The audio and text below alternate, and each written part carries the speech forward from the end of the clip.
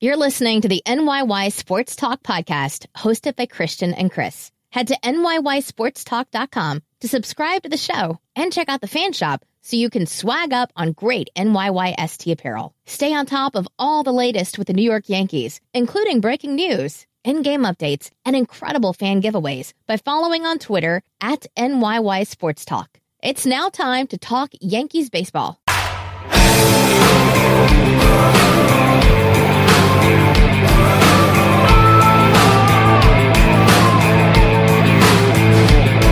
Welcome back. This is episode 75 of the NYY Sports Talk podcast.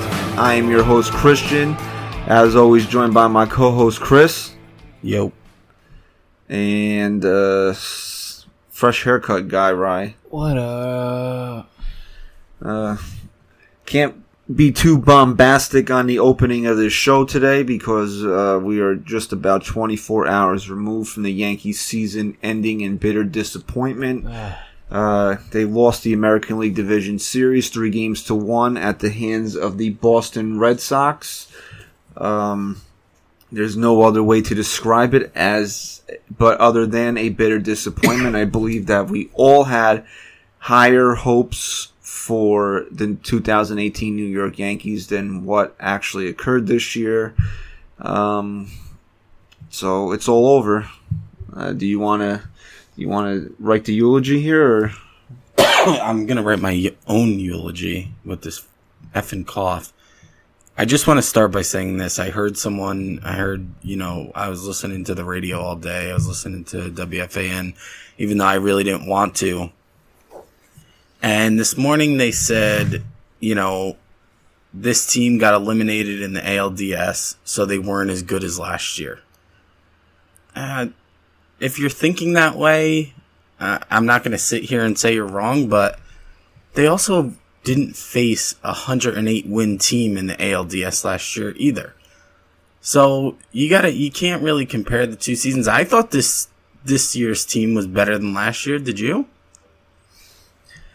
Yeah, there was more talent. I think there was more talent on this team. I don't think last year's team could have sustained. I mean, not that the Yankees did a great job while they were suffering all those injuries, but last year's team couldn't have sustained. No way. What this year's team went through injury-wise. So, they would have never been close to 100 wins. I love Stat Guy Rye. He's my co-host brother, but you do have to eat a little crow today. Mm-hmm. I just want to get it out of the way early. You have to eat the crow today. I was gonna. Nathan Eovaldi was really good, man. I was wrong. He was really good. I mean, I don't know what to say. I mean, he just threw strikes and got him by everybody. And what I tell you guys last night about Rick Porcello, that the Yankees were going to be in trouble if they didn't get some base hits, because the scouting report on Porcello is simple. He throws a lot of strikes. He throws a lot of first pitch strikes. He stays ahead in the count. The Yankees have to be aggressive, and the Yankees are a team that when they have to be aggressive, it could go downhill quick. They don't like to be. I mean, you see a lot of guys first pitch swinging, but that doesn't really play to the strength of this team. I think a lot of times guys will go up there looking for a pitch to drive out of the ballpark, be aggressive early, but then they like to settle in and work counts, and you can't do that against Rick Porcello. No. The funny thing about Nathan Eovaldi is that the Houston Astros are going to rock him in the American League Championship Series, and then we're all going to be sitting here wondering how the hell he shut down the Yankees. But that's what he did after he got traded to the Red Sox. He really wasn't great outside of his starts against the Yankees. I don't know what it is. Maybe he feels slighted that the Yankees kind of sent him away after he needed Tommy John surgery, and he wound up in Tampa or whatever it is, and he just pitches like on top of his game. But man, he was throwing fire on in Game 3, and I don't think anything the Yankees could have done or Aaron Boone could have done would have caused them to win that game the way that Nathan Eovaldi was pitching. And Boone wasn't good in Game 3. but I almost didn't care. I almost walked away from game 3 and I said, I'm okay to put that behind me. They have another game at home to tie this back up. I mean, what are the chances that this team, who's so dominant at home, especially in the postseason, is going to lose 2 in a row? And I put it behind me. And in my opinion, and you don't agree with me, I don't know how you don't, Boone was absolutely atrocious last night.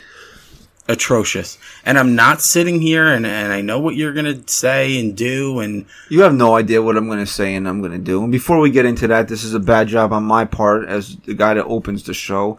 Joe Rivera is going to join us in a little bit, our frequent contributor to the NYY Sports Talk podcast. Joe was out at Yankee Stadium last night. He got a little dirty water on him in the Boston clubhouse last night, so he was kind enough to join us after cleaning himself off.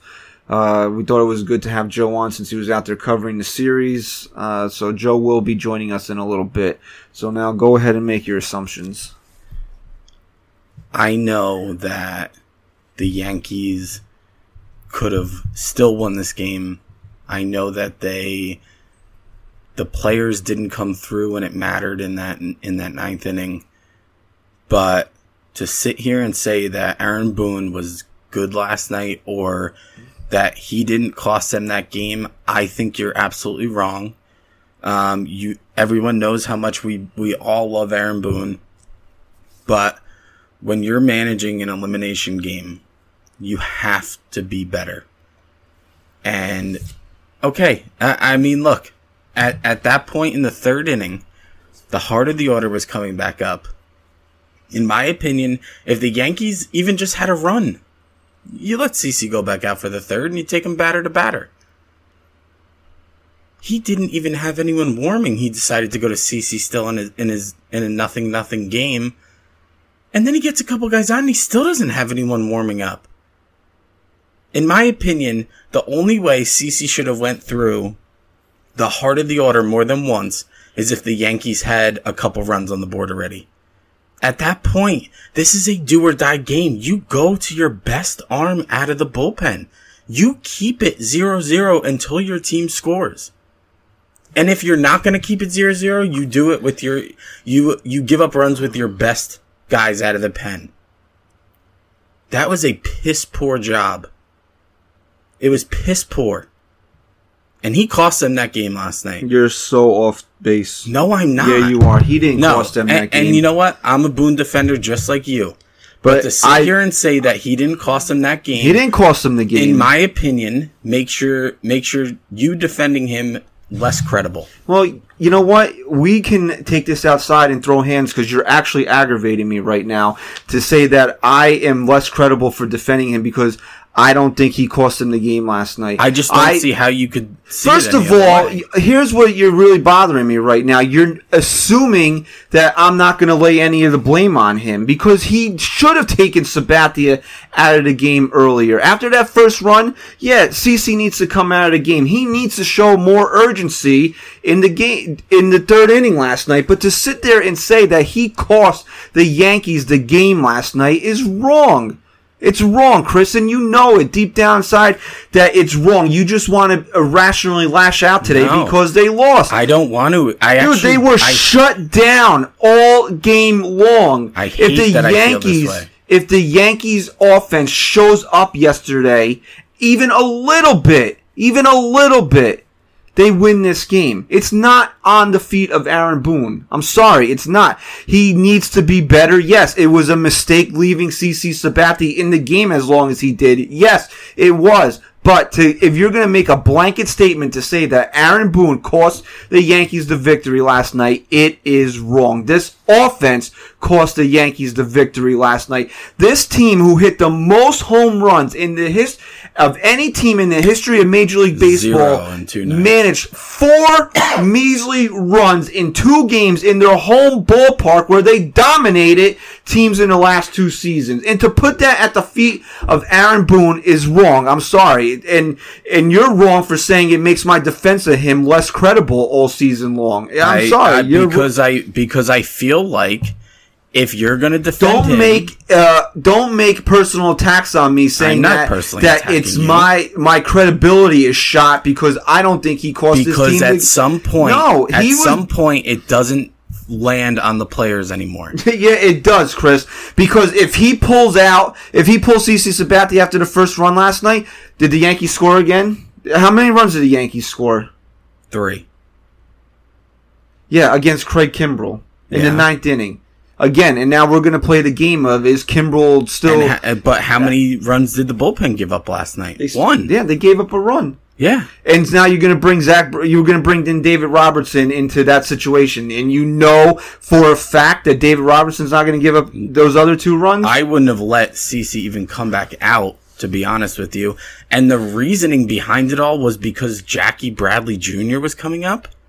I don't understand that. Well, that makes a little bit of sense to me, but that should have been the last batter. Wasn't he? What was he hitting that inning? 2nd? 3rd? He didn't lead off the inning. All right, so after Bradley Jr., CeCe's got to be out of the game, correct? I personally don't think he should have ever come back out for the 3rd. Yeah.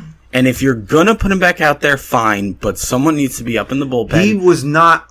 Aaron Boone did not manage a good game last night, but I'm not going to sit here and put it on his plate that this team lost last night. This team needs to be able to score runs. I'm sorry. I agree with you 100% on that. But my point is that at some point the manager needs to take this game into his own hands. And last night, Aaron Boone was once again sitting back in the dugout and not taking action.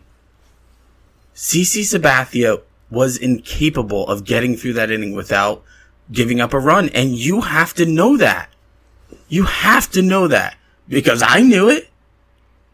I knew it right away. When he came back up for the 3rd, I was like, this is the biggest mistake ever. And you said it too, actually. I'm not absolving him for putting Sabathia out there on the mound, but I'm also not going to make a statement that say that move cost this team the game last night. This offense sleeping for the past 2 games is what cost this team their season, not Aaron Boone. As bad as he might have been in these 2 games at home, he's not the reason this team went home. This team could not friggin' score runs. The most prolific home run hitting team in the history of Major League Baseball could not score runs. And that's not Aaron Boone's fault. I'm sorry, it's not. And I'm not absolving him. I'm not sitting here painting a rosy picture saying he managed 2 good games. He didn't. I'm sorry. And the frustrating part was he was really good the other games. Especially the wild card game. That's why I was so shocked last night. The Yankees home right now? Is Brett Gardner driving back down to Holly Hill right now? Is Aaron Judge going to wherever the hell he goes in November, in October, after the season's over because Aaron Boone's managing? In my opinion, last night, yes. No. And I'm sorry, we're going to disagree on that. And I apologize. I didn't mean it that you were technically discrediting yourself. I meant it in a general sense of our listeners who have heard us defend him, countless amount of times, that they need to hear us rip on him too. And did I not just rip him and say that he managed 2 poor games? But you want to put last night and saying that the sole reason they lost is on him. I'm telling you, I'm not ready to do that. I'm not going to do that. He deserves some of the blame for putting Sabathia in there, for leaving Sabathia in there too long. But to say the Yankees lost because of Aaron Boone is not true. I'm sorry. I'm not gonna do that. This team needs to go out there and score runs. They should be able to overcome a 3-run deficit. I'm sorry. They should be able to do that. This lays more to me, and we defended John Carlos Stanton on this show a lot. No, I agree. This is more on his shoulders than Aaron Boone's shoulders, because if this guy could even put the ball in play in this series, we're not even talking about who Aaron Boone is leaving in too long. Are we not? Yes. Okay. But I just want to say 2 last quick things. I noticed last night I hate being angry at Aaron Boone because I actually like him. I didn't like Joe Girardi as a person. No, we know that. fans don't really know this because we started NYY Sports Talk late in the season last year. And I was actually on board with Joe by the time But me and you would get into the hugest... You didn't really like him that much either. But I supported him, and I was able to see past my kind of dislike for him. Any rationality I have is due to you... You were just straight up like, F Joe, I hate him, I hope he gets hit by a bus. Yeah, I did say that a few times. But I like Aaron Boone, and I hate that I'm angry, but in my opinion, especially in an elimination game, it is the manager's job to keep the score at 0-0 and do everything you can to the best of your ability to keep it at that until your team takes a lead. I agree. He was not good last night. He needs to be better going forward. 2019, I said this a couple of times last night on Twitter, and and anybody that saw my post-game video, I said it. But this is what people don't seem to understand, and it frustrates me more than anything. And I don't want to always be the podcast that rips the fans, but I gotta say this.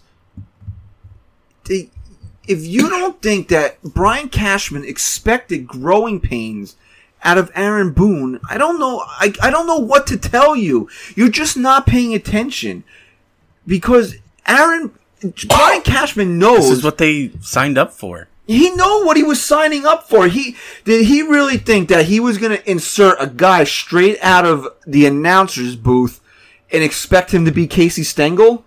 No, absolutely He knew not. there was going to be growing pains. And part of it was because in his mind, in Brian Cashman's mind, and this is not to say that the Yankees didn't care to win the World Series this year, because they obviously wanted to, or they wouldn't have made in-season improvements to this team. But it all goes back to what we've been saying, that we were always told 2019 was the year. He wanted Aaron Boone to learn on the job in 2018. This way, this shit does not happen again in 2019. Someone posted on Facebook, tweeted it, I forget, but they said, well, never thought I'd say this, but Joe Girardi is officially a better manager. And I responded, I said, no, he's a more experienced manager. Look, if you want Aaron Boone fired, I say this genuinely and not to be a prick or anything, I suggest you look for a different team to root for. Not because you're wrong for feeling that way, but because... No, you are wrong for feeling that way. I'm just going to come out and say it. If you want the manager of a 100-win team fired after one season because you cannot comprehend the fact that this was supposed to be a learning year for him. Yeah, I had people telling me, well, this is the Yankees, and this is not a job that you take to get learning experience. Well, guess what? Brian Cashman's running the Yankees now, and this is what he wanted. So you have to be on board with that, or go ahead, root for another team. You have to be on board with the way this team is run now. George Steinbrenner, again, I can't believe I keep having to say this. George Steinbrenner is dead. He's not running the Yankees anymore. Brian Cashman is. So either you get on board with the way Brian Cashman wants to run the New York Yankees, or you find another team to root for. I'm sorry. That's just the way it is. There was going to be growing pains in 2018. And I said it last night. As much as I've defended Aaron Boone on this show and on Twitter, he has no excuses for being for anything next year. He needs to show me. He needs to show Chris. He needs to show Ryan. He needs to show Brian Cashman. He needs to show this fan base that he learned from his mistakes in 2018. No more excuses next year. I'm sorry. My point in saying that, to go root for another team, not because you're wrong. No, I do agree you're wrong for feeling that way. I'm saying don't go root for another team just because you're wrong. It's because this is what the organization that you root for, that you love, signed up for. They hired him knowing that this could very well happen. And if this is the team that you love, the organization that you love, then you either get on board with it, you chalk this up to a guy learning on the job and a guy that's getting a feel for, the pulse of the game as a manager, or move on. He's not going anywhere.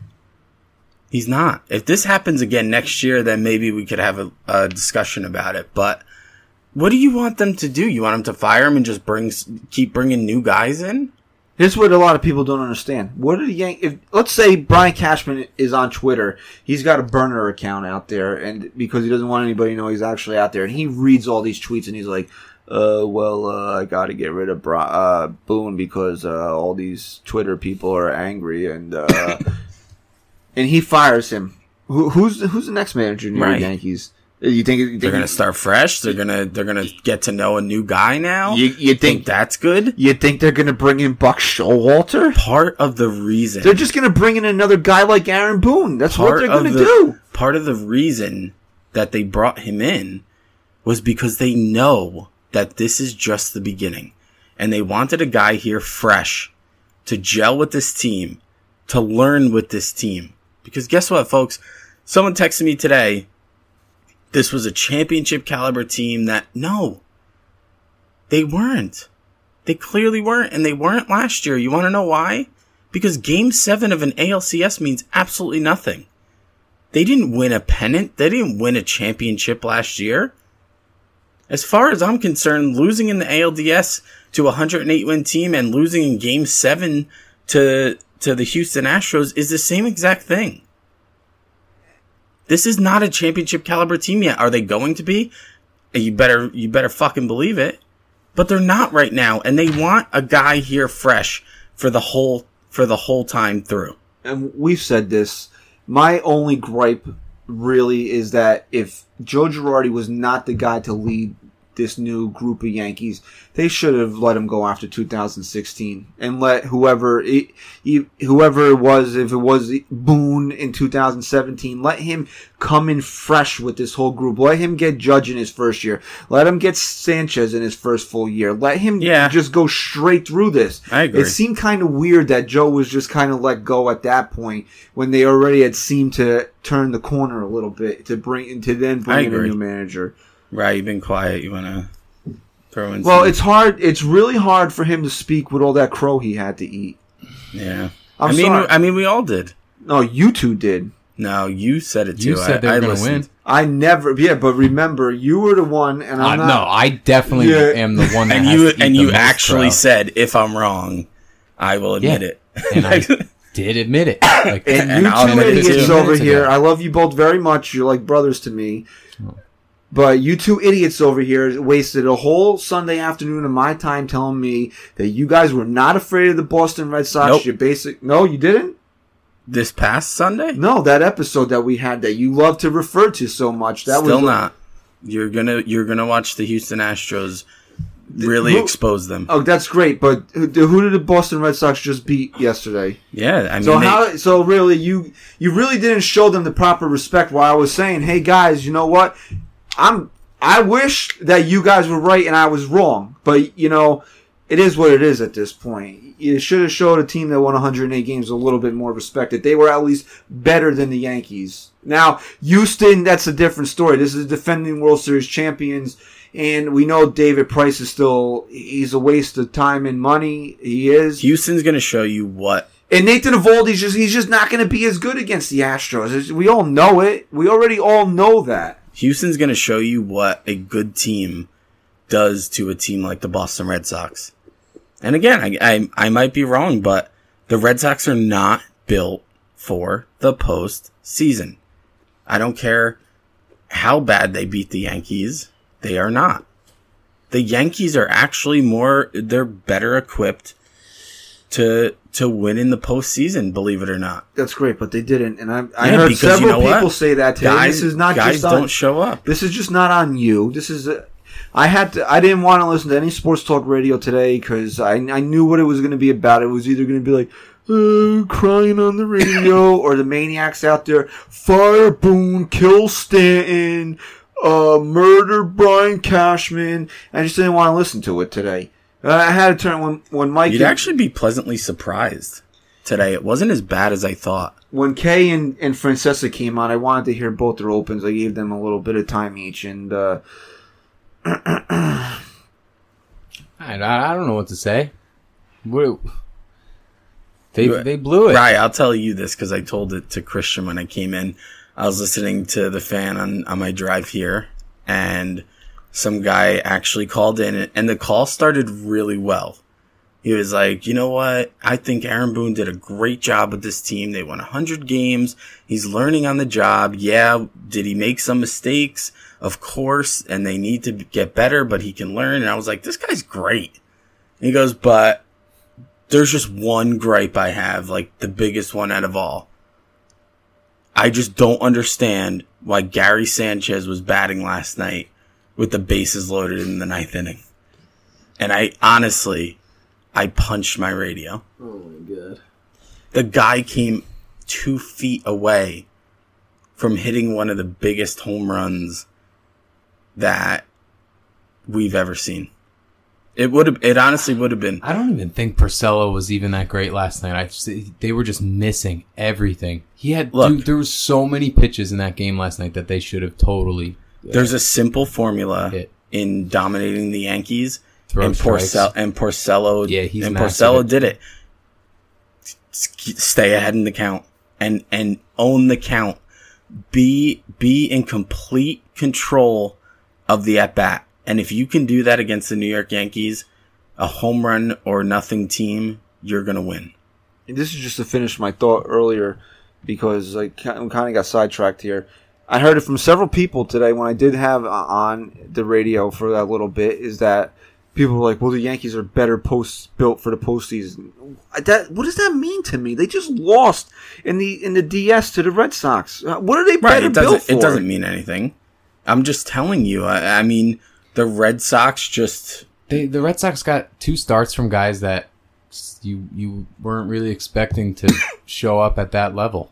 At least that, in my opinion. I didn't think Eovaldi would do that, and I don't think Porcello would have done that. Look, what it all comes down to, why the Yankees didn't have a chance at the end of the day, was because they needed at least one good start out of either J-Happ or Luis Severino. How about one clutch hit from Giancarlo Stanton in Game 1 or in Game 4? Yeah, but you know what? And I agree that the offense needs to be better and come through. But at the end of the day, I'm a firm believer in pitching wins everything. And in the postseason... It does, but one clutch hit, and we're talking about, Game 5 tomorrow night. If you get a clutch pitching performance, or you have a manager that knows when to go to the bullpen and keep the game where it needs to be, they win that game. I mean, come on, that was like a little league manager, how he managed. I agree. It was just really bad. I don't get like Britton concepts. Like, why? What is his logic with going with a long relief guy? Do you want to know what it is? Why does he go to a long relief guy first? Do you want to know what it is? You don't go to a long relief guy first. And I agree. That was really bad. But this is something we've talked about during the regular season. He did this constantly. Don't let your long relief guy be the one that blows the game. Because then you're going to have to go to those middle relief guys that you're trying to avoid going to. Anyway, he had to pitch Chad Green after that. Why not go Chad Green right in that hot spot? Yeah, and if he gives up the runs, if it's 7-0, then you go Lance Lynn and you can pitch Lynn the whole rest of the game. He said numbers. Why don't you do that? I don't understand. Because the numbers, analytics. Fuck analytics, man. Okay, I understand that. I say it too. But analytics. All right, my analytics, Lance Lynn, he's going to throw you a fastball every single pitch. Analytic. Listen, I agree with you. I'm not arguing. It pisses me off. Excuse me. If you listen to the interview with Joe, he says we don't realize, like, in our heads we think that it's bad analytically, but it's so beyond. Like, what I got from Joe was it's so beyond what we even think. Like, the fact that CeCe was back out there was because they had some type of analytics that when with that part of the lineup with Jackie Bradley Jr., he was more likely to get an at blah, blah, blah. I tweeted this before the game. Stats and analytics. They don't mean shit. They didn't mean shit last night. They don't mean shit in the postseason. Look at if you picture all these big moments in postseason history over the last decade, who are the guys you're hearing? Look at this year. Arcia on the Brewers. The guy didn't have one home run all year. He's got like 3 in the first round. Did analytics tell Joe Torre that Aaron Boone was going to hit that walk-off home run? The guy sucked the whole series. I don't think he had to hit the whole series. No, he was benched. Yeah. Aaron Boone was benched. What about David Freese? What did analytics say about David Freese winning the World Series MVP for the Cardinals? There's only one stat. Come on, man. There's only what about analytics with Alex Rodriguez? He should be the greatest postseason player of all time. He was a bum in the postseason. postseason except for one season. There's only Analytics one. suck in the postseason. They could get you through the regular season, but they're not going to win you shit in the postseason. There's only one analytic or stat I agree. that holds true in the postseason. David Price still sucks against the New York Yankees. Yeah, and the Yankees would have been swept. And David Price is still playing baseball. Yep. And the people that root for David Price's team get to still watch their team. Yep. Let's go. This is a good time for everybody to just take a breather here and calm down before we kill each other. I felt good. Let's go to our interview. This is the therapeutic episode, by the way. I know, but I think it's a... No, it's good to fight and to get it out and to feel good after. I know that, and I'm going to get angry again because you're not letting me go to the interview. This is a good time to just take a breath and for the three of us to decompress here for a second and go to our interview with Joe Rivera.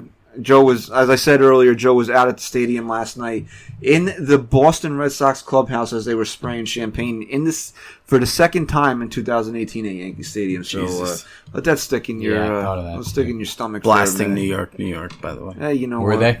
Yeah. We'll get into that. I agree. We'll get into that when we come back. So here's our interview with Joe Rivera of the Sporting News. All right, Chris and Christian here of NYY Sports Talk. We'd like to welcome back our good buddy Joe Rivera of the Sporting News. Follow Joe on Twitter at Joe Rivera SN. Joe was out at Yankee Stadium covering the American League Division Series. Joe's actually just finished cleaning off the Red Sox champagne celebration from last night. Joe, how you doing today, pal? I'm doing well. I'd ask how you guys are doing, but I think I have the pulse on you. Joe, are you the one at least? Would you say you're a fan of any team, or are you just kind of all over the place covering all of baseball? I am like I'm like the Joker of Major League Baseball. I'm in it for chaos. I kind of like that. That's what I want to see. I want to see chaos. I want to see it all burn down. It sounds a lot less stressful. It really is. When you detach yourself from it, it makes everything easier. Makes people easier to troll too. So, well, Joe, unfortunately for our fan base and our listening audience, things did not go as planned for the New York Yankees in 2018. The 108-win Boston Red Sox took care of the Yankees 3-1 in the American League Division Series. You were out there covering it. In your opinion, what was the biggest, if you could name one reason, what was the biggest reason why the Red Sox won this series? I think it's the same thing as what we've seen from the Yankees all season this season. It's the inconsistency in the offense. When you rely on home runs so heavily as the Yankees did, and 50% of their runs this year came via the home run, and that's a massive number. The next best team were the Blue Jays, actually, and they finished with 46%. So the Yankees had a pretty big lead there.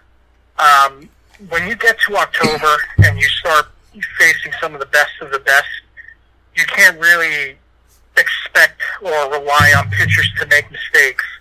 And when they do make mistakes, you have to make sure you punish them. And I think the Yankees relied so heavily on the home run this year that when it came time to maybe play a little small ball, hit the contact, that really wasn't happening for them. So I really have to put it on the offense. I don't, when your bullpen comes in yesterday and they throw 6 innings of one-run ball and you can't scratch any runs across, that's until pretty much the last inning. That's bad. That's bad. So I would have to really put it on the offense. But it's the same issue as we've seen all season this year. Joe, I've been a pitcher my entire life, growing up through college. Never came anywhere close to major league baseball, obviously. And even at that, it would take me maybe 25, 30 minutes to make sure I was warmed up. What the hell happened with Severino in Game 3? Miscommunication. It's so weird because I guess, from everything that we've seen, from sitting in Boone's press conference, somebody screwed something up. I don't know who did what, It's a lot like, I'm going to go cross sports here, but it's a lot like Geno Smith a few years ago for the Jets, not knowing the time difference when they were playing on the West Coast. That kind of stuff can't happen. You can point to Boone, you can point to Larry Rothschild, that communication process completely broke down. At the end of the day, I think that falls on Severino. You have to know when the game starts. You have to know when you have to go out for your warm-up. And Boone was very, very, I don't want to say open, but he was straightforward. He said, Severino got out there. He had an 8-minute warm-up. He worked through it, so you'd assume that he rushed through his warm-up, and that kind of stuff just cannot happen in Major League Baseball. That's, you don't want to say it's as bad as batting out of order like the Mets did. But it's an embarrassment on a different level, to be honest, because you can't be the top of the rotation guy and not know when a game starts. And, according to some reports, it sounds like Severino wasn't the only guy. There were other players in the clubhouse, in the dugout, who didn't have game cleats on until maybe 5 or 10 minutes before the game. So that's unusual, too. So, I don't know where the communication broke down there, but it seems like it was a big issue, and that's kind of something that's been happening this year, too. Whether or not Boone's really getting that kind of level of communication from his guys on his staff. But if I had to guess, I'd say that falls on Severino, though. You said being top of the staff kind of guy that kind of stuff can't happen to. I'd say I don't care where you are in the rotation, where you are out of the bullpen, what kind of a player you are. That just can't happen in general. Do you think the Yankees can still rely on Severino to be the ace of this staff moving forward? I think you can. Accidents happen, mistakes happen. Everybody's human. Obviously, this is inexcusable. You really don't want to make excuses for a guy, especially when it comes to something like knowing when the game starts. So I think you can still rely on him, sure. I mean, he showed you in the first half of this season that he can be that top of the rotation guy. He can be that ace. Those kind of arms are just hard to come by in Major League Baseball. Those kind of arms don't grow on trees, really. So, oftentimes in sports, fans and analysts tend to make excuses for talent. We see it all the time in the New York area. So I think you can still rely on Severino. But, yeah, it's a bad look, and it's one I'm sure he's going to go into this offseason just thinking, what the hell happened, what went wrong. And I'm sure some of the Yankees brass are thinking that too, but I think they can still count on him, given the way that he took the ball, even when he was bad this year. He took the ball every fifth day, and he competed even when he was terrible. And Severino's a guy that's never going to make an excuse for himself. He's just not going to do that. So I think they can count on him. You kind of have to just put it in the rearview mirror heading into the offseason now. But, yeah, it's going to be a black eye. It's going to be something to think about. Last night's starter, CC Sabathia, I don't think I'm speaking out of turn by saying that was probably the last time we'll ever see him in pinstripes, given his age and the fact that he's just not getting deep into ball games anymore. He only gave the Yankees 3 innings last night, but should it have been even less than that? Did Aaron Boone, in your opinion, leave CC Sabathia in that game too long last night? It was apparent after the 2 quick outs. It was apparent that CC just didn't have it. I don't know if there was some, seeing the way he was kind of waddling around the mound, maybe his knee was acting up on, so, I think he left him in there a little too long, but then you also look at what happened in that 3rd inning, and he was kind of battling through, he was kind of getting through it, but it's been a question with Yankee starters all season, it's been a question with Boone really all season, how deep into the analytics he is, and I was at his introductory press conference, and he said, he was a very firm believer in making sure there's a balance, making sure that you don't lean one way or the other when it comes to analytics. And it really seems that the analytics have taken on a life of its own with the Yankees, where they've kind of gone to the point where it's all numbers and no feel. And you wonder if they're in that moment, which way it kind of leans, right? Because if you're Boone and you let CC go out there for another inning, seeing what you saw through the first 2 innings, is that really analytics, or is that feel? Is that Boone really trusting his guy to maybe go out there and get some more outs? So, depends which way you want to look at it. It depends the explanation that they try to spin you. I think that he left them out there maybe too long. Maybe there really wasn't that sense of urgency on his part. But at the same time, the Yankees have to hit for him. And the Yankees got to put up runs, and they got to come back, and that just didn't happen either. So, I think maybe you can probably point to it and say he left them in there too long, but hindsight's always 20/20.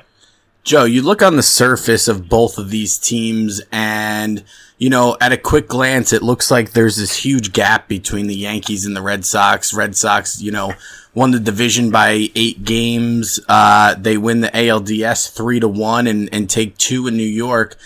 But when you dive a little closer, when you really pay attention to both of these teams, at least for me, it doesn't feel as if there's that much of a gap where this should have been so lopsided all season. Is there that big of a gap between the two teams? And if so, how do the Yankees kind of bridge it? I actually wrote about that today, and, Yankee fans aren't going to want to hear it, but the truth is that the Red Sox are in control of the narrative between the rivalry right now. That's just the way it is. They were a better team this year, at least record-wise. I understand that when you look, like you said, when you take a deep look into things, it's really not as big of a gap. But the Yankees really have to jump forward this offseason. They have to try and get guys to shore up that rotation. They really have to figure out the offense and their philosophy offensively. I don't think the Red Sox are that much better than the Yankees. When you look at who they beat this year, they really beat up on the bad teams a lot. When you look at their record versus, the Miamis of the world, when they played Miami, I want to say they were 4-0 or 5-0 against Miami this year. Those are things that they really pad your record. 108 wins, listen, it's nothing to thumb your nose at. I don't think the gap is that wide, but the Yankees certainly have some work to do. And also got to keep in mind, even if the Yankees do improve, that doesn't mean that Boston's gonna sit on their hands this winter and not try and improve their club too. So if the Yankees really want to catch up to Boston, I think that they have a lot of work to do. Really in the rotation, pitching is number one. They have the edge in bullpen, they have the edge in maybe farm system depth, but when you look at these teams right now, there's a reason that Boston advanced, and there's a reason that the Yankees are going home right now. So, I don't think the gap is that big, but it's certainly noticeable, and we saw it with their play. Chris and Christian here at NYY Sports Talk. We're talking to our good pal Joe Rivera of the Sporting News, just kind of working through the ALDS. The Yankees lost 3-1 to the Boston Red Sox. Joe, Aaron Boone skippered a 100-win team in his first year as a manager. I don't even know if Aaron Boone has managed a Little League team in his career, but he certainly has never even had a major league coaching job. So a 100-win season on the surface looks really good.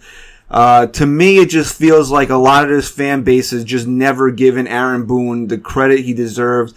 We were fielding fire Boone tweets from the time the team was 9-9. And Twitter kind of lost their mind last night with the loss. In your opinion, if you were Brian Cashman and you can make the ultimate call on Aaron Boone being your manager in 2019, would you bring back Aaron Boone to be the manager of the Yankees next season? Yeah, I absolutely would. And if there's anybody out there listening to this podcast right now and you're on the Fire Boone bandwagon and you follow me on Twitter, I humbly request for you to unfollow me. I really don't see it, and here's why. Boone, number one, is an excellent communicator, and in New York, the less fires that you have to put out, the better.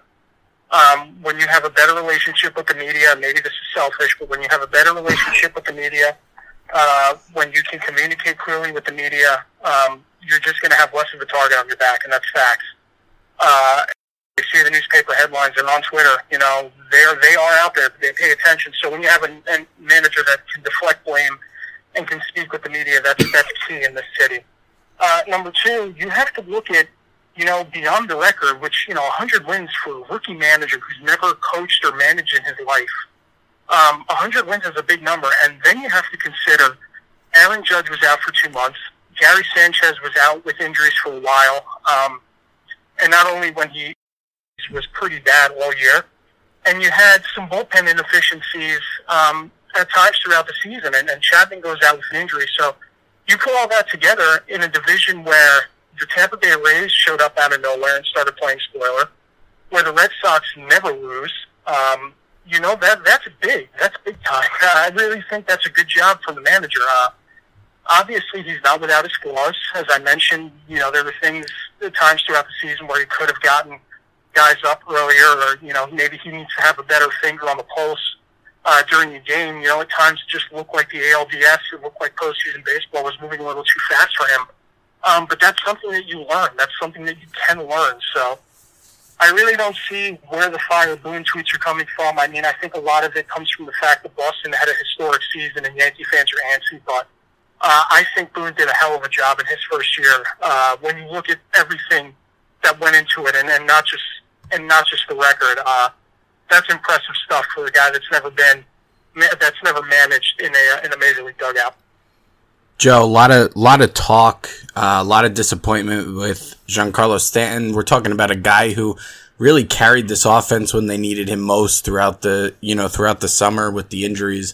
He wasn't terrible in a sense of, he had a few hits, he had a home run.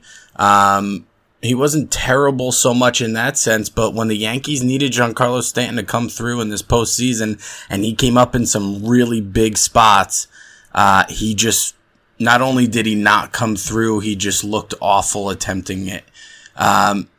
There's no out there shopping this guy at this point. No one's going to pick up on that contract, right? I mean, are the Yankees even thinking about moving him for any type of other player at this point?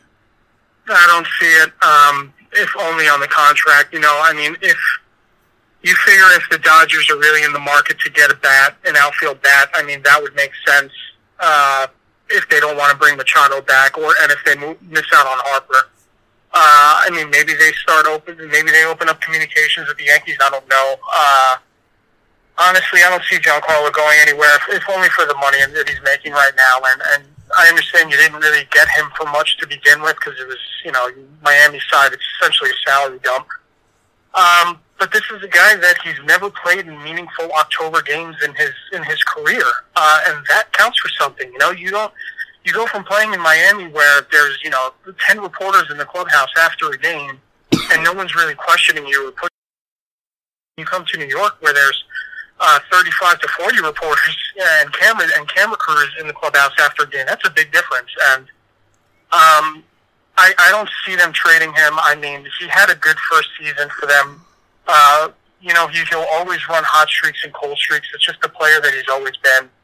It's just a little more apparent when a guy like Aaron Judge isn't hitting or hurt or Gary Sanchez isn't hitting. So I think it's unfair to pin a lot of those things on Stan. Stan's a hell of a ball player. These guys, 45 home run power, that doesn't come easy for anybody. So he did look lost at the plate. I'll admit his swing looked terrible.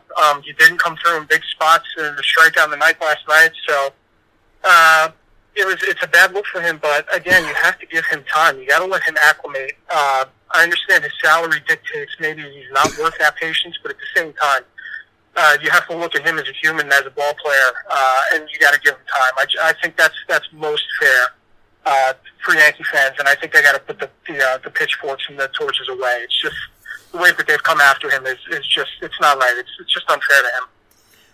Joe, we were as Yankee fans, we were kind of sold this line here that 2019 was the year that this quote rebuilding process was going to be done. The luxury tax was reset. You got this whole big free agent class coming out there, that the Yankees will be able to spend some money on. If you could pick one guy out of this upcoming free agent class to put him on the Yankees that you think would make the most difference for them in 2019, who would it be? I've always felt it was going to be Machado. I just think he makes so much sense for the Yankees. In so many ways, because not only do you get, if you can stick him at third base, and I know he's flip-flopped on the shortstop third base stuff this year. He said originally he really wanted to play shortstop, but wherever he goes, he's open to playing third base, and I just think that makes so much sense for him here. If you can sign Machado and put him at third base, he's an elite defender at third base. He's another big-time bat in your lineup. And then you look at a guy like Miguel Andujar, who is a horrific defender, and he's probably at least he's going to get some votes for Rookie of the Year. I don't know if he's going to break away with it, but he obviously had a hell of a rookie season. But if you're telling me right now, if I could have 10 years of Manny Machado at third base or 10 years of Miguel Andujar, I'm taking Machado every day of the week. And you can probably flip Andujar for a starter. I don't know who's out there. We'll see as winter progresses, but it just gives the Yankees extra versatility. It gives them another trade chip. So Yeah, I think of anybody, it's probably Machado. I don't really see between Machado and Harper. I think Harper's going to end up with the Cubs. I think that makes a lot of sense there. But yeah, if it's anybody, I think it's Machado. It just makes a whole lot of sense for both sides. Joe, last question, and it's a question that I can promise you I'm going to absolutely hate your answer, whichever answer you give. Who wins this ALCS and in how many games? You know, I like the Astros. They're just such a deep team, top to bottom. You know, I think they're going to win it in 6 games, maybe less. I don't see Boston really competing with them. I just don't. I don't see anybody really competing with them, to be honest. They got hot at the right time. Their lineup is deep. They got healthy at the right time, which helps. I know Carlos Correa is still a little out of it, but they have Alex Bregman. Yeah, they have Alex Bregman, who's a star. He's a very, very underrated player. This is a team that's just, they're loaded for bear. And then you look at their rotation, and you look at their bullpen. They're just so good. They're just so good. If you could build a baseball team that you'd want for a 10-year window, it would be those guys. So, yeah, I like Houston. I like Houston in 6. I don't really see Boston competing. Listen, Boston can beat you in a whole lot of different ways. That offense is very versatile. They don't rely on the home run, which is a good thing this time of year.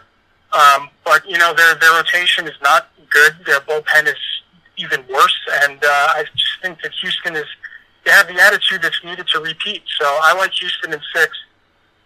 It wouldn't surprise me if it went shorter. I don't see a sweep, but 6, I think that's a safe bet. All right, Joe, we want to thank you for coming on with us again. We were planning on having you on, but unfortunately it was not as happy as we had hoped it would be. We were hoping to talk several times throughout the course of October, but, you know, Boston came out, took care of business, and the Yankees went home earlier than I think a lot of us expected them to.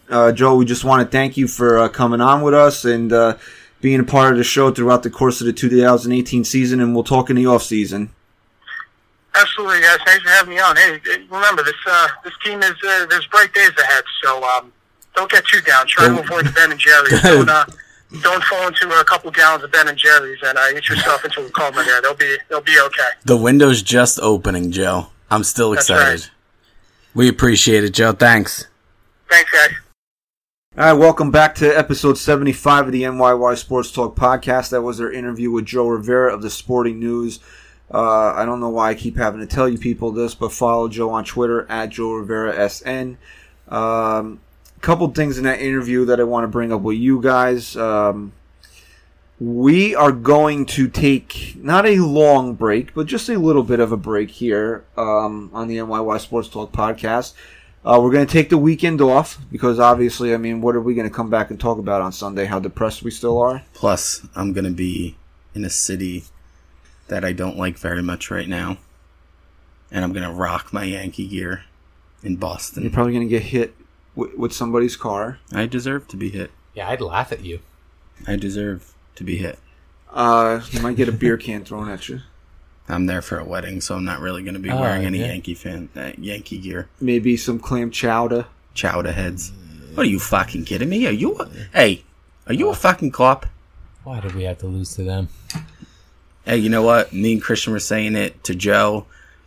It sucks, but I just don't hate the Red Sox. No, I hate Alex Cora's guts. I hate his guts. I hate Brazier. I hate fucking Sale. I hate Chris Sale. I really dislike Sale. Benintendi's starting. I'm starting Craig to hate Benintendi, Kimbrell. and I always liked him. I hate him less now that he's got a haircut though. When he was like a dirty Boston player, like then I hated him. But now he's like, just like, gotta give him credit. Just like the Yankees.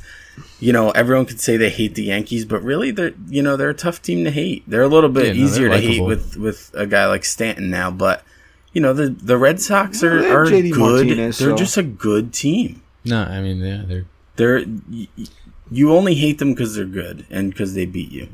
They had guys step up that you just weren't expecting. At least I wasn't. I wasn't expecting Evaldi remember to pitch. when they had and look at, you got to give a lot of credit to Eduardo Nunez. Offensively, he was a big factor in that. That's a great call by you. Offensively, man. He had the biggest hit of the game. Well, okay, his offense is one thing, but the series was saved by his defense, really, dude. And let me tell you something. That last play of the game, and I know it hurts to even bring it up, But when that ball was hit, in my head, because we all know who Eduardo Nunez is. We all know that his arm is a liability. When he was coming in on that ball, in my head I go, oh my God, he's going to beat it out. He's not even going to throw it. And then it was like slow motion. I see Nunez get the ball cleanly and wind up to throw. And in my head I'm going, oh my God, he's about to throw it away. They're going to win. And then Steve Pierce, let me tell you something. You're going to think I'm crazy. Given the circumstance, that was the greatest play I've ever seen in my life. Watch it.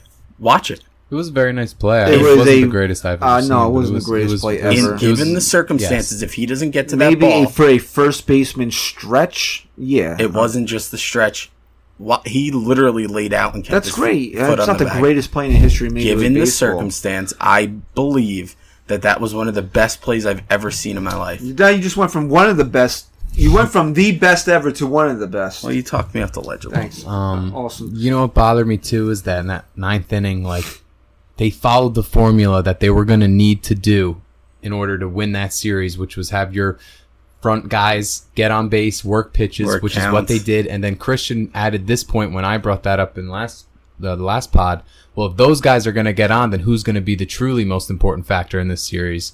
And that would have been Giancarlo Stanton with those guys on base. Absolutely. We And did just- say that. I mean, how many friggin' at-bats is it? 0-1, 0-2, dirt curveball. You're an idiot if you're a pitcher and you throw him a fastball. Absolutely. In a big spot. You just drop it. Just drop it in. Just drop it down a hook. Just drop a hook on him. Well, here's what I was going to say before we always get sidetracked in this show. We're going to try not to do that so much maybe next that'll be season. We're taking a break this weekend because Chris is going to be away, and there's really no reason to do a show. I mean, honestly, what are we going to talk about? Game 1 of the ALCS? Who cares? Fuck that series. But we'll be back the following Sunday to record. We'll be back regularly scheduled Monday releases after that. And we're going to do a season recap episode, and then we're going to do regularly scheduled through, I think we'll cover probably 4 episodes doing this. We did it last year in a different fashion, but we're going to do a keep 'em, dump 'em. I'm going to have fans on Twitter vote on, it's going to be more extensive, this season. Last year, we only did guys that had a realistic chance of leaving via free agency or trade. I'm gonna throw everybody into the hat this year, including Aaron Judge. And if I see one fucking vote to dump him, I'm gonna find your IP address and I'm gonna Jay and Silent Bob clown shoes All right, your ass. and I'm just giving you a heads up that not everyone sees every tweet. So when you establish that, regardless of if it's realistic, you're just gonna throw up the poll. When you throw up the Aaron Judge poll, there are going to be people that comment and say, are you guys fucking kidding me? You think the Yankees would actually fucking get rid of this? Is the fucking dumbest Twitter account I've ever seen. And they will get blocked. Good. I don't care. All right, so that should give a basis of what our next 4 to 5 episodes should be after this. And yes, you will get a chance to vote on whether Aaron Boone should be the manager in 2019. And Can't wait to see that. I can't wait to see it. And honestly, after a few days of sitting down thinking about it, I hope that people vote rationally and say, you know what, this guy deserves another opportunity in 2019. But I'm telling you right now, if he doesn't clean his shit up next year, I'm not going to be happy. Absolutely. 100%. I gave him this year to learn. I'm not giving him 2019 to learn. I'm not doing it. And just to clarify one more time, me saying all that about Aaron Boone does not mean I don't think he's the man for the job. Oh, this cough. Does not mean I don't think he's the man for the job, and it doesn't mean that I'm not giving him a pass here for learning on this job and doing a really great job doing it.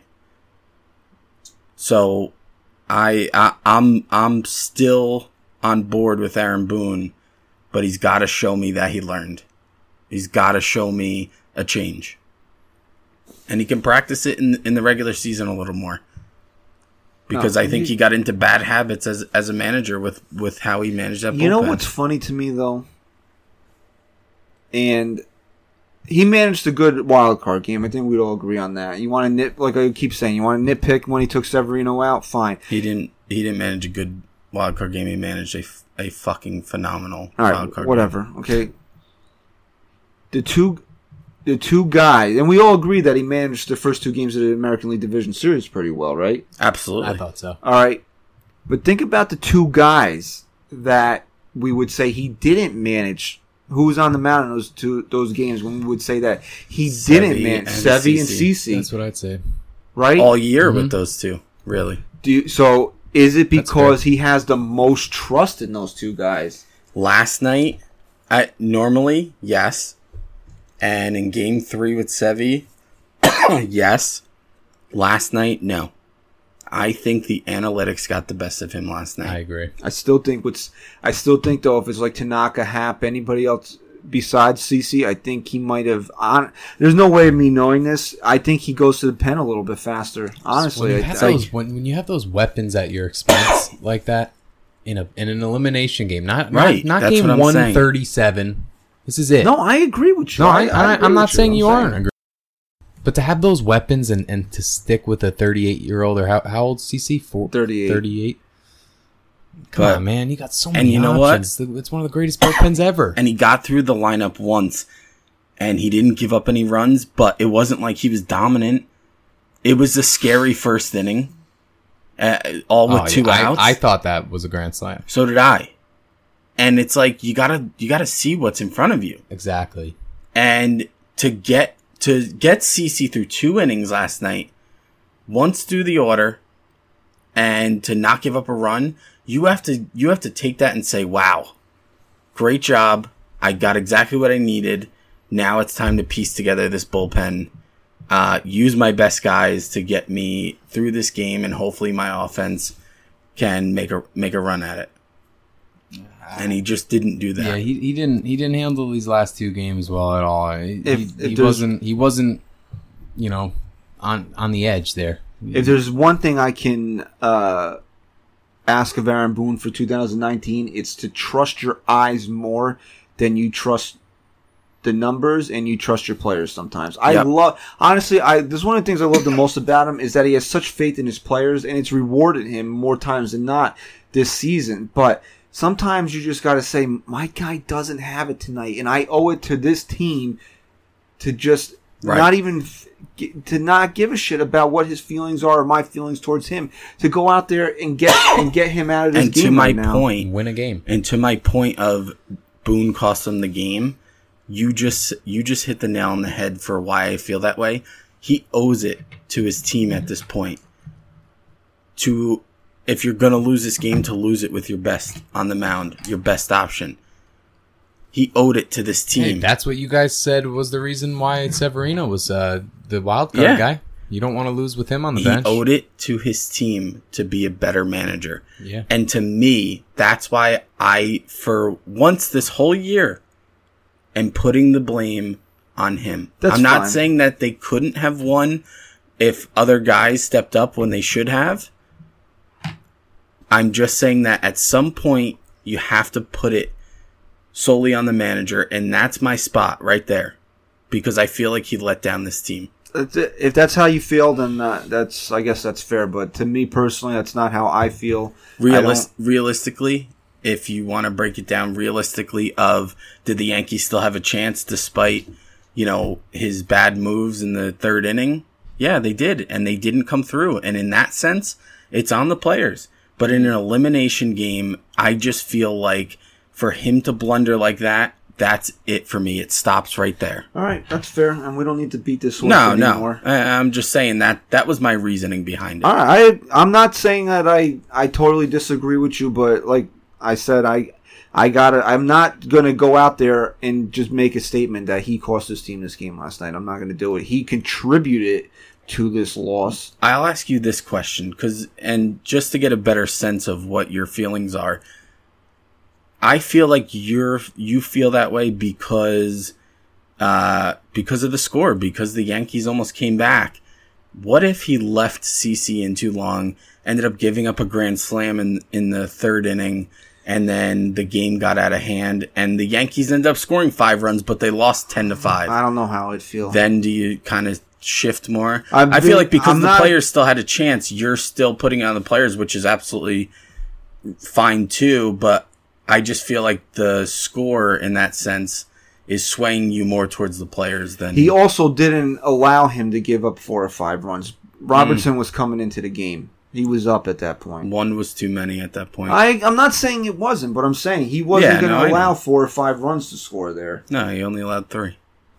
So... Yeah, but if he gives up, you can't allow CC. And then you texted me, CC's coming back out for the 4th. Yeah, I'm texting 5 other people. Can you fucking believe this? Well, that's what I didn't like. I know we want to wrap this up, but I didn't understand. Obviously, you say all this after the fact, but you can't go lefty to lefty.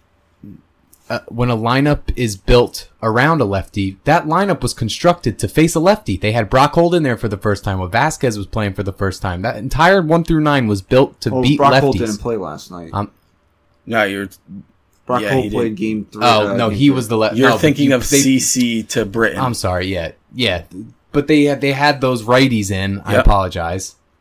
And then you go to a lefty. You go to a righty there, so then maybe they take some guys out, and then you go to the lefty. No, I actually texted you guys when it happened before Britton gave up the home run. I texted you and I said, I'm sorry, but I'm not trying to like really get on Boone, but Britton's not my guy here. Who's the most shaky guy out of those core guys in the bullpen? It was Britton. Look, at that point in the game, again, now you're down. Now you're down 3-0, right?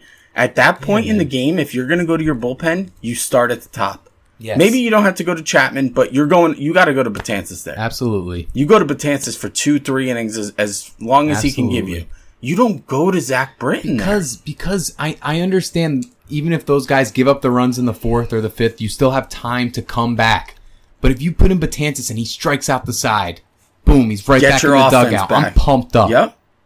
And you know what? How costly did that home run turn out to be from Zach Britton? Yeah, that extra run. That was the 1 run they needed. And again, at the end of the day, really looking at it, fine. You go to Zach Britton, fine. It just wouldn't have been my move. In game 120, do whatever you want, man. But when your season is on the line and you have the weapons, I could see, look, if this was a game 7, you were depleted. You didn't know what to do. You had to go Britton because he was the only one that threw less than 20 pitches the day before. Yep. No, that entire bullpen could have he would become your best option at that point because he's the exactly. He would become your best option. Was he your best option last night? No. Nope. They were all fresh. And Jack Curry said it best before the game. He was on with CMB and he said, Boone has to manage this game like his life depends on it.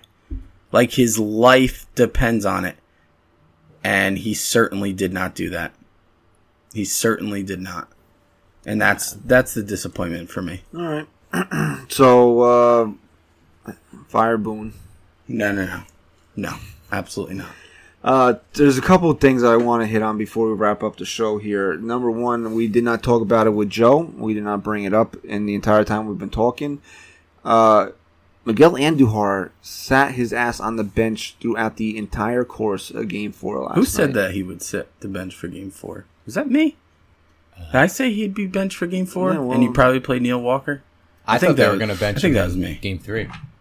And I personally didn't mind it because CC's a contact pitcher. Yep. And they've done it in his last 5 starts. That was his fifth. That was CC's 5th consecutive start where Walker played third base over Andujar. So I didn't mind it. I know a lot of people were screaming that later in the game you have to pinch hit him. Where was he getting a pinch hit at that point? And you know what? The more I thought about it today, the more confident I am that Miguel Andujar might not be a New York Yankee. I was just going to say, does that seal his fate? I don't know necessarily if it seals his fate, but I can promise you this. Brian Cashman's going to be very aggressive in getting Manny Machado. And then you have to trade Miguel Andujar. And at that point, it's strictly, there's no more where's Miguel going to play. It's strictly you're going to turn him into a starting pitcher. And you know what? If you want to, even despite his defense, his value is through the roof right now. What young team rebuilding wouldn't love to have Miguel Andujar? Honestly. No, he's gonna become a better hitter. He was, of course. I don't even think he was that great of a hitter this year because he needs to learn better plate discipline. And imagine if he ever does. Yeah. Yeah, I think his best is still in front of him. You're gonna get a valuable piece back if you're gonna trade Miguel Andujar. The more I thought about it, the more it made sense. But the first step in that is coming to some type of an agreement with Machado. And if that can happen, we're probably not going to see Andujar as a Yankee anymore. Here's another guy that I'm sure the fans are going to vote very negatively on when we do keep him, dump him, and it's Giancarlo Stanton. Ooh. Keep him all day, man. What else are you going to do with him? That's what I said. Look, honestly, here's why I would trade him. Not that I've been a fan of Stan, and I think if he's here, if he gets enough chances in the postseason, he will come through for the Yankees. And I think he still had a pretty good first season for them. But here's why I would explore trading him. I'm not even that big of a fan of Bryce Harper, but the Yankees need left-handed power on this team. True. So if you can find somebody to take Stanton and not want you to pay that entire contract, to pay, trade him somewhere where it would take $17 million a year or $20 million a year of what he's owed. And even if you don't get anything valuable in return, to then go and sign Bryce Harper, I think that makes a lot of sense in the fact that Harper can play the outfield. He's a better defensive player than Giancarlo Stanton. It does, but realistically, it's not going to happen. No one's taking on Giancarlo. And when it doesn't happen and he's back in pinstripes next year, please change your swing. It's like I'm watching someone who has chains wrapped around him or something, and I'm just uncomfortable watching him at bat. Unorthodox. I've never seen anyone. I have no idea how he even thinks in his mind he can reach a pitch on the outside part of the plate. And you know what? Another guy, you're not going to dump him, obviously, but there is the biggest weakness of the Yankees over the last couple of years, preventing them from making a strong run or, winning a pennant last year, ultimately is starting pitching. Yeah, I know the offense needs to come through more, but, at the end of the day, we need a better pitching staff. And guess what? We thought we had our ace, and I'm not saying that we don't.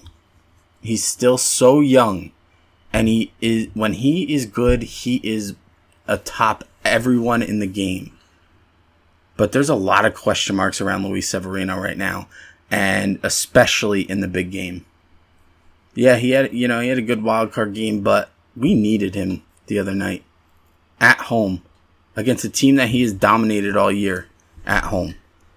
And he was just utterly awful. Here's why I'm not too worried about him. He's only 24 years old. Well, that's why I said he's still young, so I'm not going to sit here and say he's not your ace. I'm not going to be that idiot that I heard all day today.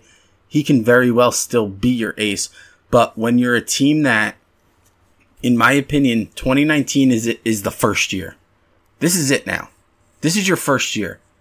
This is the team next year that is truly expected to go out and dominate and steamroll. This is it. This is the window being open next year. Well, the window's been open. Well, the last 2 years they let a little bit of not for winning. They let a little breeze in the last 2 years. That's what I'm saying. Now it's starting to open a little. No, now it's getting a little hot in the room, and you need to open it for some more fresh air here.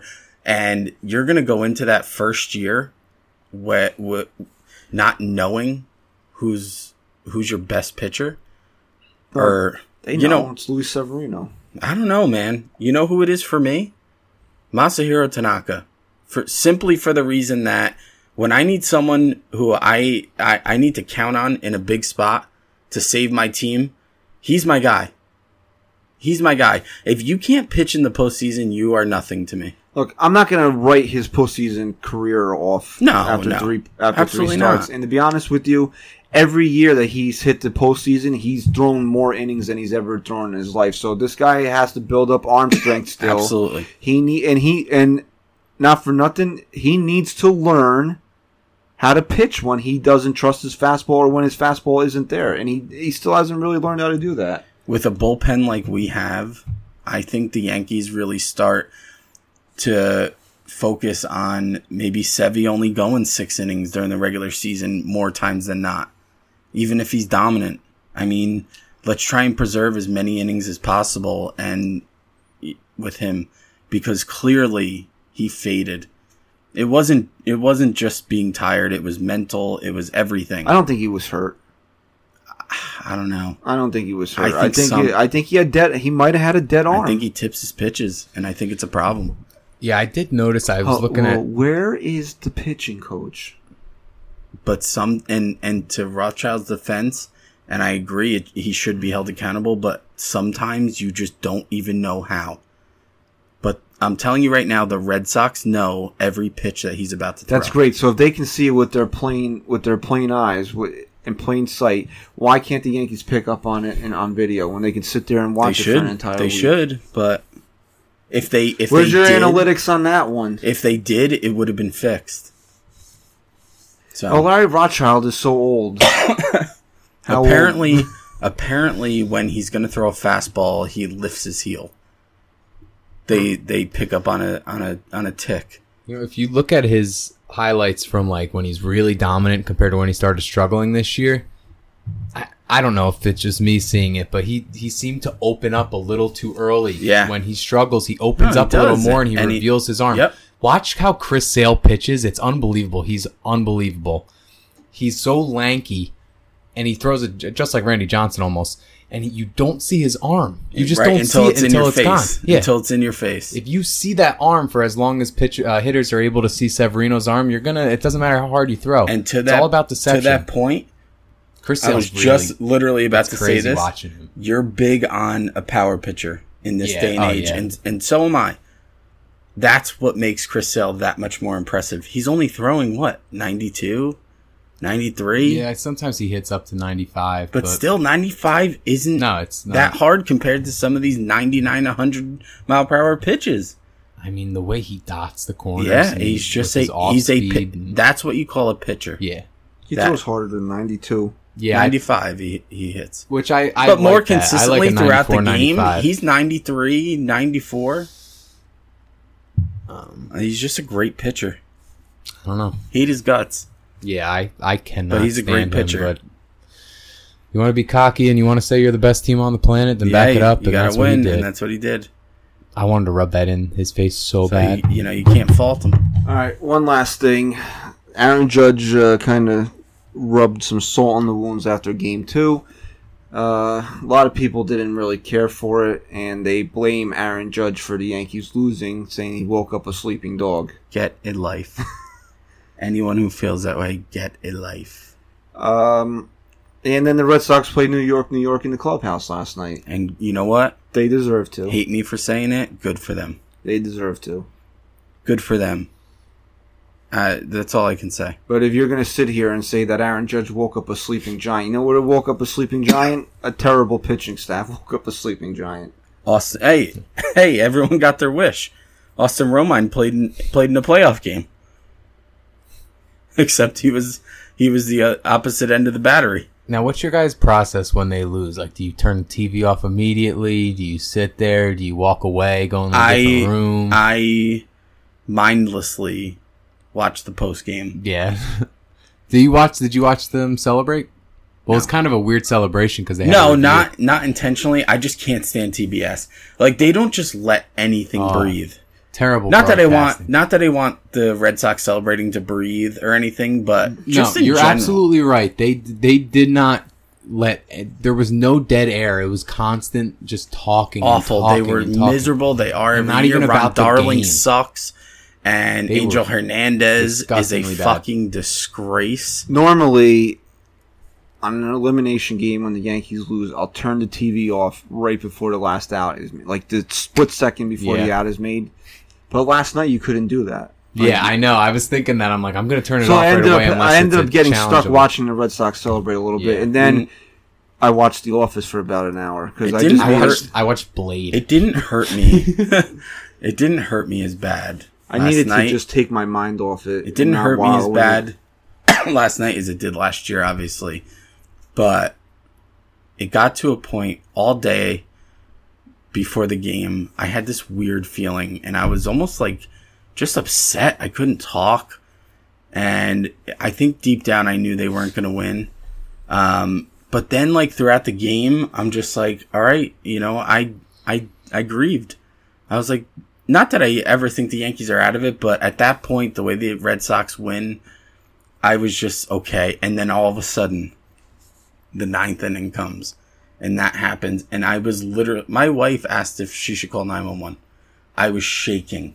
And I wanted to cry. Not when they lost, when they had the bases loaded and they almost came back. I was just like, I was kind of filled like with emotion, too, just like, oh my God, can this happen? And then Gary puts that swing on the ball. Oh my God. And off the bat, I went, that's a pop-up. Like, but then it might get a run. And then I'm watching Benintendi track back, and I'm going, like, oh my God. Nonchalantly looking is like this gonna it's going to go over his head. Is this going to go? And I'm freaking out, and I just watch it go into his glove, and at that point, I just kind of knew.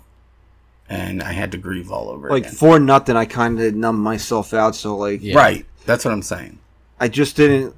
I didn't get as excited as I thought I would have been in the 9th inning, because like I was trying to like I got pretty pumped, break through the ice of that numbness. You know for what like pumped me 2 up? hours. You know what pumped me up that inning? what would Stan Neil struck Walker out getting on 3 hit pitches. by the pitch and just fucking going nuts Oh, into the dugout. Man. You know what? Just I'll say one last thing and I'm done. I'm not even disappointed that they didn't win the World Series this year. I'm just disappointed that I don't get to watch them anymore. Like in that 9th inning, it wasn't come on, win this game, let's win this series. It was win this game so I could watch this team play one more time. I love watching this team play. Look, you are in a relationship with a professional sports team, right. And I don't really. I've been a Giant fan all my life, but I never really felt it with them because they only play once a week, and I'm not as big of a football fan. But being a fan of a Major League Baseball team is like being in a long-term committed relationship. If you are a true diehard fan of a Major League Baseball team, you give your every ounce of yourself to that team, literally from February and hopefully into October. So for 8 months, you are completely and totally invested in one ball club, and to see it all be over is like breaking up with somebody. And I don't watch any other sports. I put so much into. I just can't even fathom being that emotionally attached to any other team. It's not even close for me, any other sport. No, I mean, the Giants Super Bowl wins, the 2 against the Patriots were great and everything. And as a singular game, they probably rank up there as my top favorite moments as a sports fan. But because it's like one game, and they were underdogs against these great Patriot teams. But I would give that back this. Not the first one, because they beat the undefeated Patriots. I would give back the second one to have a Game 5 tomorrow. Absolutely. And I don't even care if the Yankees would win or lose that game tomorrow. I would give back a Giants Super Bowl just to have one more night of Yankee baseball. Yeah, it makes me sick thinking about it. That's a fucking big statement, and I like that. Chris always gave me a hard time, said I couldn't be a real Yankee fan if I was a Giant fan too. But it's not. It's just not the same thing. It never has been, and it never will be. And it's even less now that we're doing NYY Sports Talk. Like the Giants and Eagles tomorrow. Whoop-de-doo. I would rather be fucking anxiety ridden. I wouldn't watch a minute of that day tomorrow for a Game 5 than to be able to watch the Giants now. Who cares? I don't care. Yep. Yeah. It's over. It is what it is. We got our hearts broken. Yeah, our hearts are broken. But unlike a relationship with a sexual partner, I guess you could say, a lover, when it's over, 99% of the time they don't come back. But what's so great about being a fan of the Yankees is, guess what? They only are going away for a couple months, and they'll be back again, and we can fall in love again, and hopefully not have our hearts broken again in 2019. Absolutely. So on that note, I think we're done, unless you guys got anything you want to add. Think about this. This is my last point, and maybe I'll go into a little more in the season recap when we can really dive into some things. Next year's 2019. It feels like as gruesome as some of these years have been, as tough as some of these losses have been, that World Series feels like it was yesterday. And it's been 10 years. next season No, to me, it doesn't feel like 10 Oh, you're years. older, so. It feels like 10 years. I understand, and I, in a sense, agree with you, but my point is, we, in our lifetime... Chris, you realize, I don't mean to cut you off, but do you realize that there's probably a 95% chance that nobody on the 2009 Yankees are going to be on the 2019 Yankees? Yes. And that's pretty... that's crazy. To my point of saying that it's been 10 years, I grew up... My first baseball memory ever is Ken Griffey Jr. crossing home plate in 1995 and the Yankees being eliminated from the ALDS. That's my first memory because I was only 6 years old. And from there, what are my memories? Year after year after year, this team winning a World Series or winning a pennant. And then they go on a hiatus up into 2009 and they win it again. I've never gone this long. I've never gone in my lifetime this long.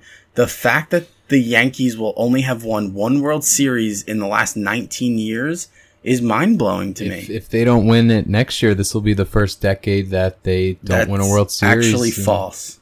Since the 80s. Oh, since the 80s, yeah. Let me finish. I was going to say in my lifetime. You said that to me once, and I thought I looked it up, and I thought it was right, that it was every decade. I think they won 79 or something. But yeah, I think they still won a pennant in the 80s. You know, I think that's what it was. They've won a pennant in every decade. I got fans fighting in my mentions over how much money the Yankees are going to spend in the offseason. This one guy's like, they won't spend any money on free agents. Well, okay. You be that guy. Yeah, okay. Honestly, this is the last thing I'm going to say. I wanted to end it on a happy note, but then I had to go and check Twitter before I ended the show. If you really don't think the Yankees are going to do anything to improve this team in the offseason, go be a Met fan. Yep. Just take that negativity across town. All right. So as I said earlier, a little break this weekend, but we will be back the following Sunday. I believe that would be, where are we now? October 21st, we'll be back for a new recording for Monday. So it'll be like a 10-day break for us here. Kind of decompress, review the season a little bit, do our keep 'em dump 'ems. From the bottom of my heart, and this is not a goodbye, this is a thank you because the season's over and it feels like the right thing to do. From the bottom of my heart, if you listen to even a minute of this show or you're a regular long-time listener, we want to thank you for supporting the show throughout the course of the season. I know sometimes we come on here and we're angry and aggravated and we yell at you guys, but it doesn't mean that we don't appreciate your support and listening to the show. So we want to thank you for that. Yes. And we will take the off season to not only hope the Yankees rebuild and retool into a championship team, but we are going to take the off season for ourselves to grow this brand, to grow the NYY Sports Talk brand even bigger and better in 2019. So we want